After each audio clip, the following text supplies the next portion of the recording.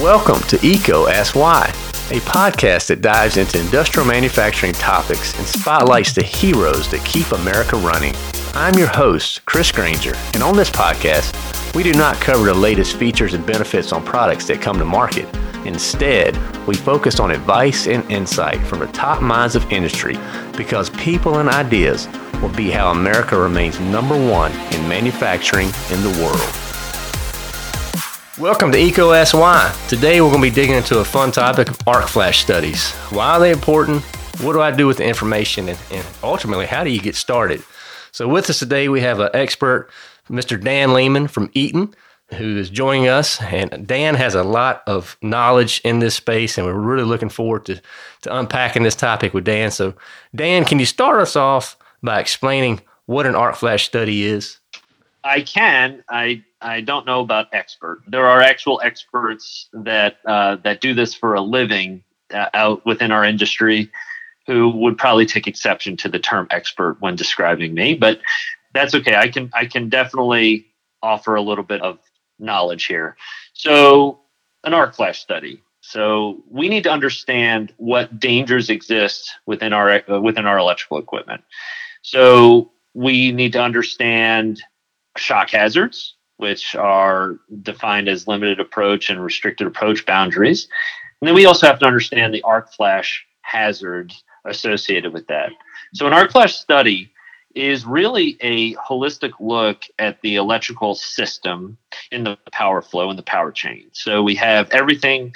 We need to kind of know everything from the utility that's feeding the building, all the way through the main power transformers, all the way down to the local piece of equipment of which we want to analyze.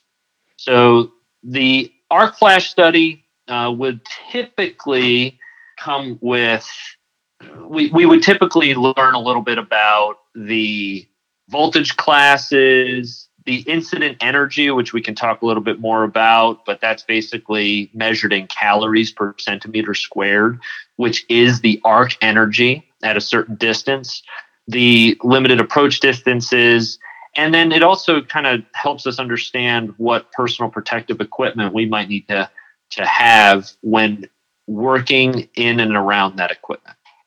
Okay.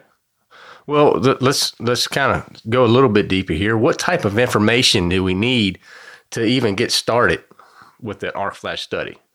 Sure. Yeah. So there's a lot that goes into it. And again, there's a lot of very, very smart people in this world that do this for a living, and they're just incredibly talented people. But we would like to understand the transformer information. I think that's one of the biggest sources of the energy that would propagate down to an arc. I mean, maybe it would be a good point to just discuss what an arc is very briefly, but there's a couple different kinds of faults that you can have. A bolted fault would be in your electrical system where maybe you or the contractor terminated A phase on B phase on a breaker, and that created like a bolted fault, and the breaker would trip, and we everything would clear that fault, and then they would fix it. Maybe they inadvertently ran a bolt between a piece of bus bar and ground. That again would be considered like a bolted fault, and it would be pretty easily detected through some testing, and then it would be able to get fixed. So imagine that same type of thing. Imagine a strand of wire coming off of A phase was not fully in the lug of that breaker, and it was just maybe touching B phase. So one strand, as opposed to the whole cable, one strand was straggling and got too close to an opposite phase.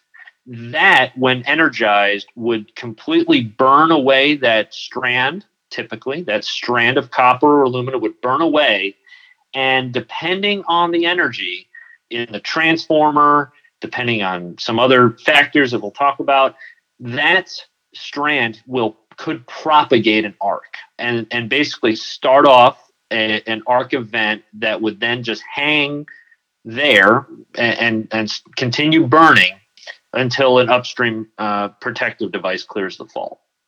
So that's generally what the arc is. The arc flash study will try to determine how much energy that arc could have and what damage it could do and what injuries could be sustained if that arc propagates for the duration of time until the upstream device clears that fault.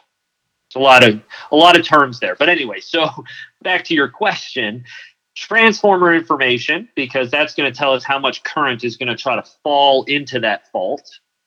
We need to understand cable runs off that transformer or bus sizing off that transformer on the secondary side. What size cable? How far is it going? Because all of that adds what's called impedance to the system, which could help do some limiting of that fault. And then we also have to understand the short circuit protected device that's within that system that's going to be protecting that run. And with those three things, you can be dangerous enough to really kind of understand the potential arc energy at the actual load. Okay. So for those three things, is that typically found in a one line?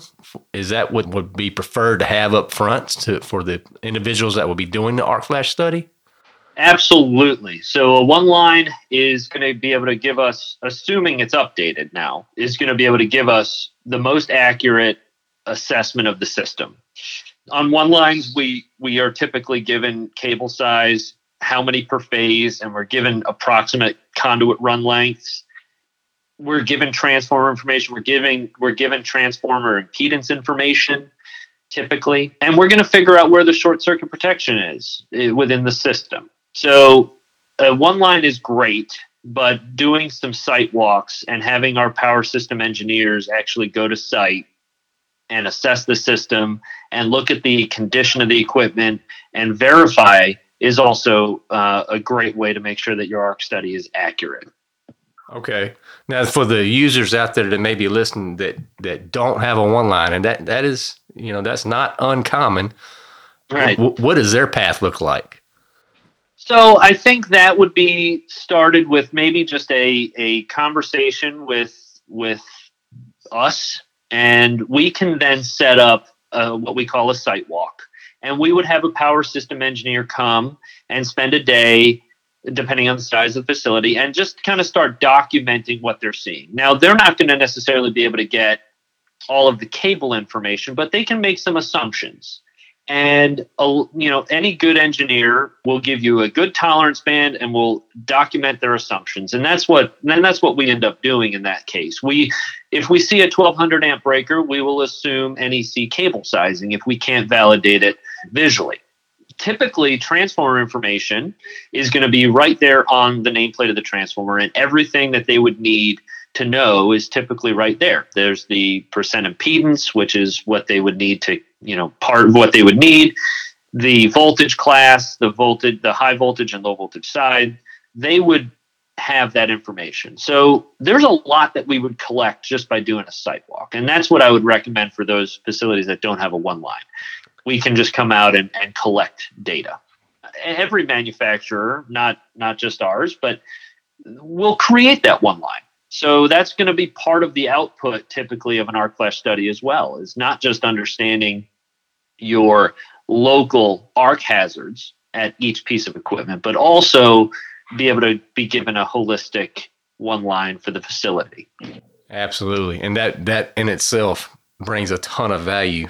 I mean, just having that information available is something highly recommended. So when you think about a facility out there in the industry right now, who typically owns the process of, setting up, managing the arc flash studies, all that coordination?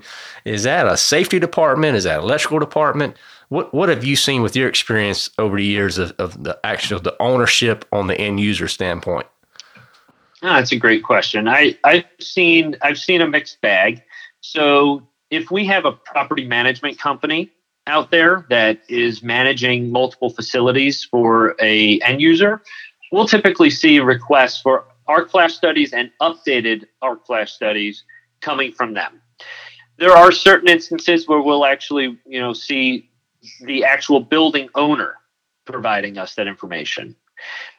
And even still, a lot of our arc flash studies come with new construction. So because it's now being specified in with new construction and these are now part of the bid packages, we are going and finding that electrical contractors are contacting us and having us do these studies right when the gear gets set, because that's honestly when we're going to have the most accurate information in the system anyway. We do see some safety departments reaching out, but I would say outside of what I just mentioned, most of ours is coming from maintenance groups. So the maintenance teams understand that they're required to have studies done per OSHA and NEC every 5 years. And many of them are savvy individuals and groups, and they reach out proactively to try to get those studies done to stay compliant. Okay, and you've mentioned 5 years a couple of times now. So is that the standard that industrial end users should stick with for the arc flash studies? Yes, yeah, that's the recommended time. It's a reasonable number. I would say it allows for you to change your system over time, but it doesn't let it go too far down the road with too many capital investments in your facility before we stop and reassess what we have. Now, in order to stay compliant with new installations in an existing facility, those new installations should come with an arc flash study and a short circuit protection study. That's, again, because it's new and it needs to comply with the latest code when it gets installed. But as far as existing infrastructure, it'd be good practice to just get on the bandwagon, bite the bullet, get one done, and then you won't have to touch it for another 5 years unless you add equipment. Gotcha. Now let's put our hat on that we're that end user right now, and we just had that arc flash study done, and we got all this information back to us. We're feeling pretty pumped up. We did something good. We got it approved. What should they do with that information to actually make it meaningful and from a safety standpoint, just from an awareness standpoint, to move it forward in the plant? Sure. So, I could speak of a specific example that I have of where an end user had a study done, and it was at a chemical plant in North Carolina, and that study showed that the incident energy that was downstream of the main was at approximately 40 calories. It was a little bit less. It was about 30 calories per centimeter squared. That was the arc incident energy that was found during the arc flash study.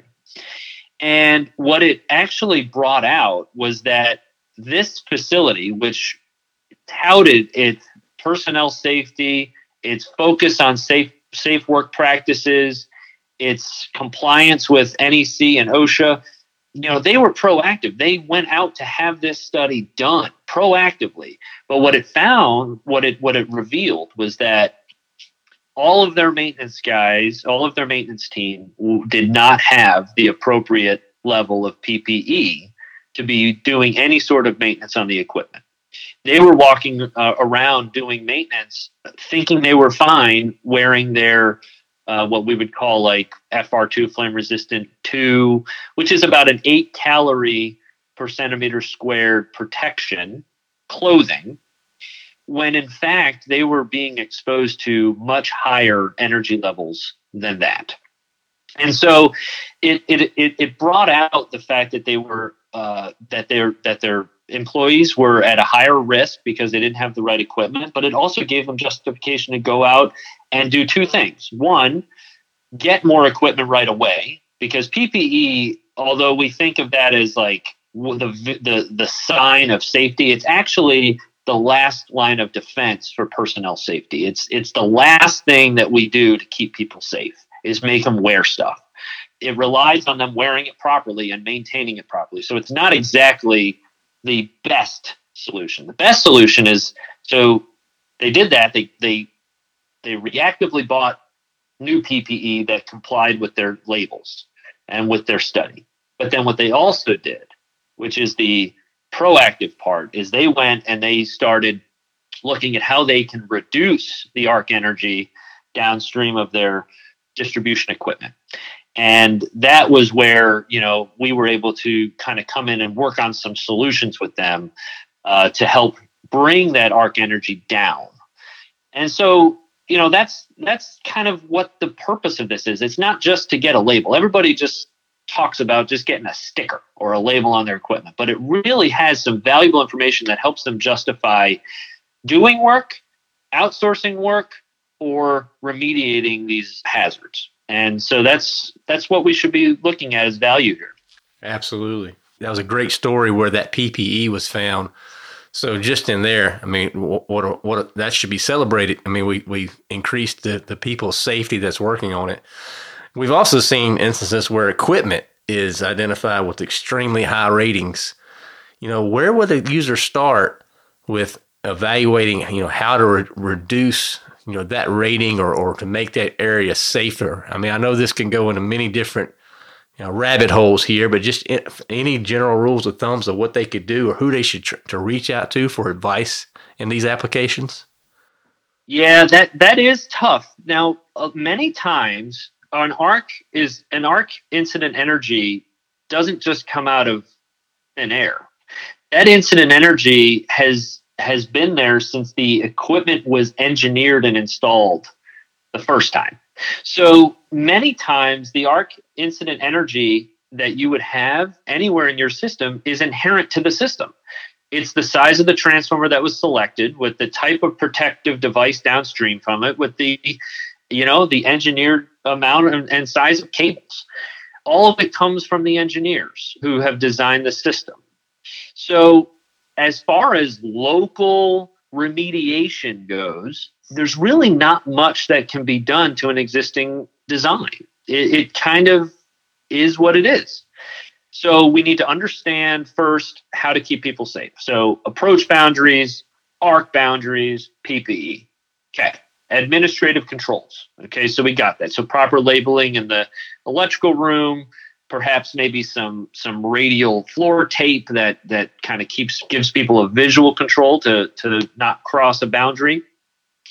But then really the only way to start a remediation plan on high incident energies would be to contact you guys, us, and let us kind of come in and derive solutions. We have a lot of solutions on how we can reduce energy, but it typically would require an update to the electrical infrastructure. It might be the incorporation of current limiting fuses. It may be changing transformers. It may be looking at ways that we can add impedance to an existing system. There's products that we have that can be installed and incorporated into the system to mitigate high energies. But really, it kind of starts with just reaching out to you guys and us and letting us just kind of come and analyze your system for the best solution. Absolutely. Now, you mentioned something there. I wanted to just back up 1 second because everybody does think of the stickers, but you mentioned a radial boundary. So are you talking about that on the floor to kind of give that visual for that boundary itself? Sure. I've seen that. So I've seen facilities that like to put floor tape in front of electrical equipment or paint in front of electrical equipment for the 3-foot boundary. So that 3 feet, it's actually, I think, slightly more than 3 feet per code, but it's an aisleway in front of electrical equipment that we're not supposed to store anything. Okay, we're not supposed to put a cart in front of an electrical panel. We're not supposed to put somebody's desk in front of an electrical panel. So there's like a thread, and that, by the way, goes to even in your garage. I just want to say at your house, you should not be storing stuff in front of your electrical panel. Side note, but I've seen that. I've seen floor tape as a means to do that. I've also seen in some larger facilities where they are defining on the floor with tape the limited approach boundary. Maybe not all the boundaries, so maybe not restricted approach. They're defining either the arc or the limited approach boundary, whichever is furthest, to keep unqualified people from crossing that boundary. Now, I will say, in some instances, that arc boundary or limited approach boundary can be over 10 feet. I've seen them 18 feet, 20 feet. Okay. So it may not be practical to do that, but in facilities where you can, where it's reasonable, that's a great visual control to keep people outside of that boundary. Absolutely. And that's something that I haven't seen that often, but I think is a great tip and best practice that I wanted to bring up. And when we finish this episode, I got to go do some rearranging in my garage, but I'll save that for later. But so how about you have a lot of experience, Dan, as we mentioned. Any real world stories or cases that you'd want to point out from some things you or your team have encountered while doing Arc Flash studies? Yeah, sure. I've seen a couple of instances where qualified people will be doing work inside of a arc boundary. And that's based on the study that was done. So we now know what you need to wear as far as PPE when you're doing work inside of the arc protection boundary. And, I've personally seen multiple people within the arc boundary when bus is exposed, and I've seen people having varying levels of PPE on. So I guess I'll start with the good side. I've seen some facilities where they're working inside of an arc protection boundary and there's exposed bus and everybody is 100% perfectly compliant and suited up and meeting not only the intent of the rules, but keeping themselves safe. I've seen it. I've also, as I mentioned, kind of seen the other side where there'll be one person wearing some gloves, another person wearing shorts and a t-shirt, and another person wearing a 40-calorie suit. And all I'll say is that the PPE is there to protect you as a last line of defense. And so if you're standing next to somebody who's fully suited up in a arc-rated 40-calorie suit, and you're not, that should be a question that you're asking yourself. You should be taking a step back and saying, maybe I shouldn't be here. And, you can't wait for somebody else to tell you what you should and should not be doing to keep yourself safe. Everybody's got their own responsibilities. And so you should be recognizing that these hazards are real. The studies prove that they're real. And we should understand those PPE and boundary requirements before going up and sticking our flashlights inside this equipment to check some stuff out. Absolutely. I don't think you could have said it better. I mean, you have to be self-aware of your surroundings and what's going on. So, Dan, if to wrap this up for us, EECO asks why. We always like to get to the why. A short summary of why is an arc flash studies important. You need to understand the hazards in front of you, and there's multiple hazards inside of an electrical room. You have to understand them. You have to understand what you do to mitigate some of the risk, which comes down on these arc flash labels as perhaps PPE requirements. And then you also, as maybe taking a step back as a manager or a building owner or as a facility manager, you want to make sure that the people that work for you are safe. And all of that kind of stems from understanding the entire power system, which comes with short circuit and arc flash studies. Absolutely. Well, Dan, I knew you would really bring a ton of value, and you did. I think our listeners, they definitely understand the importance of an arc flash study now, what they get, why they should do it, and definitely, working with partners like yourself, we can definitely support that. So I really appreciate your time and the knowledge that you shared with us today, Dan. All right. Thank you, guys. Thank you for listening to EECO Asks Why. This show is supported ad-free by Electrical Equipment Company. EECO is redefining the expectations of an electrical distributor by placing people and ideas before products. Please subscribe and share with your colleagues and friends. Also, leave comments, feedback, and any new topics that you would like to hear. To learn more or to share your insights, visit eecosky.com. That's EECOASKSWHY.com.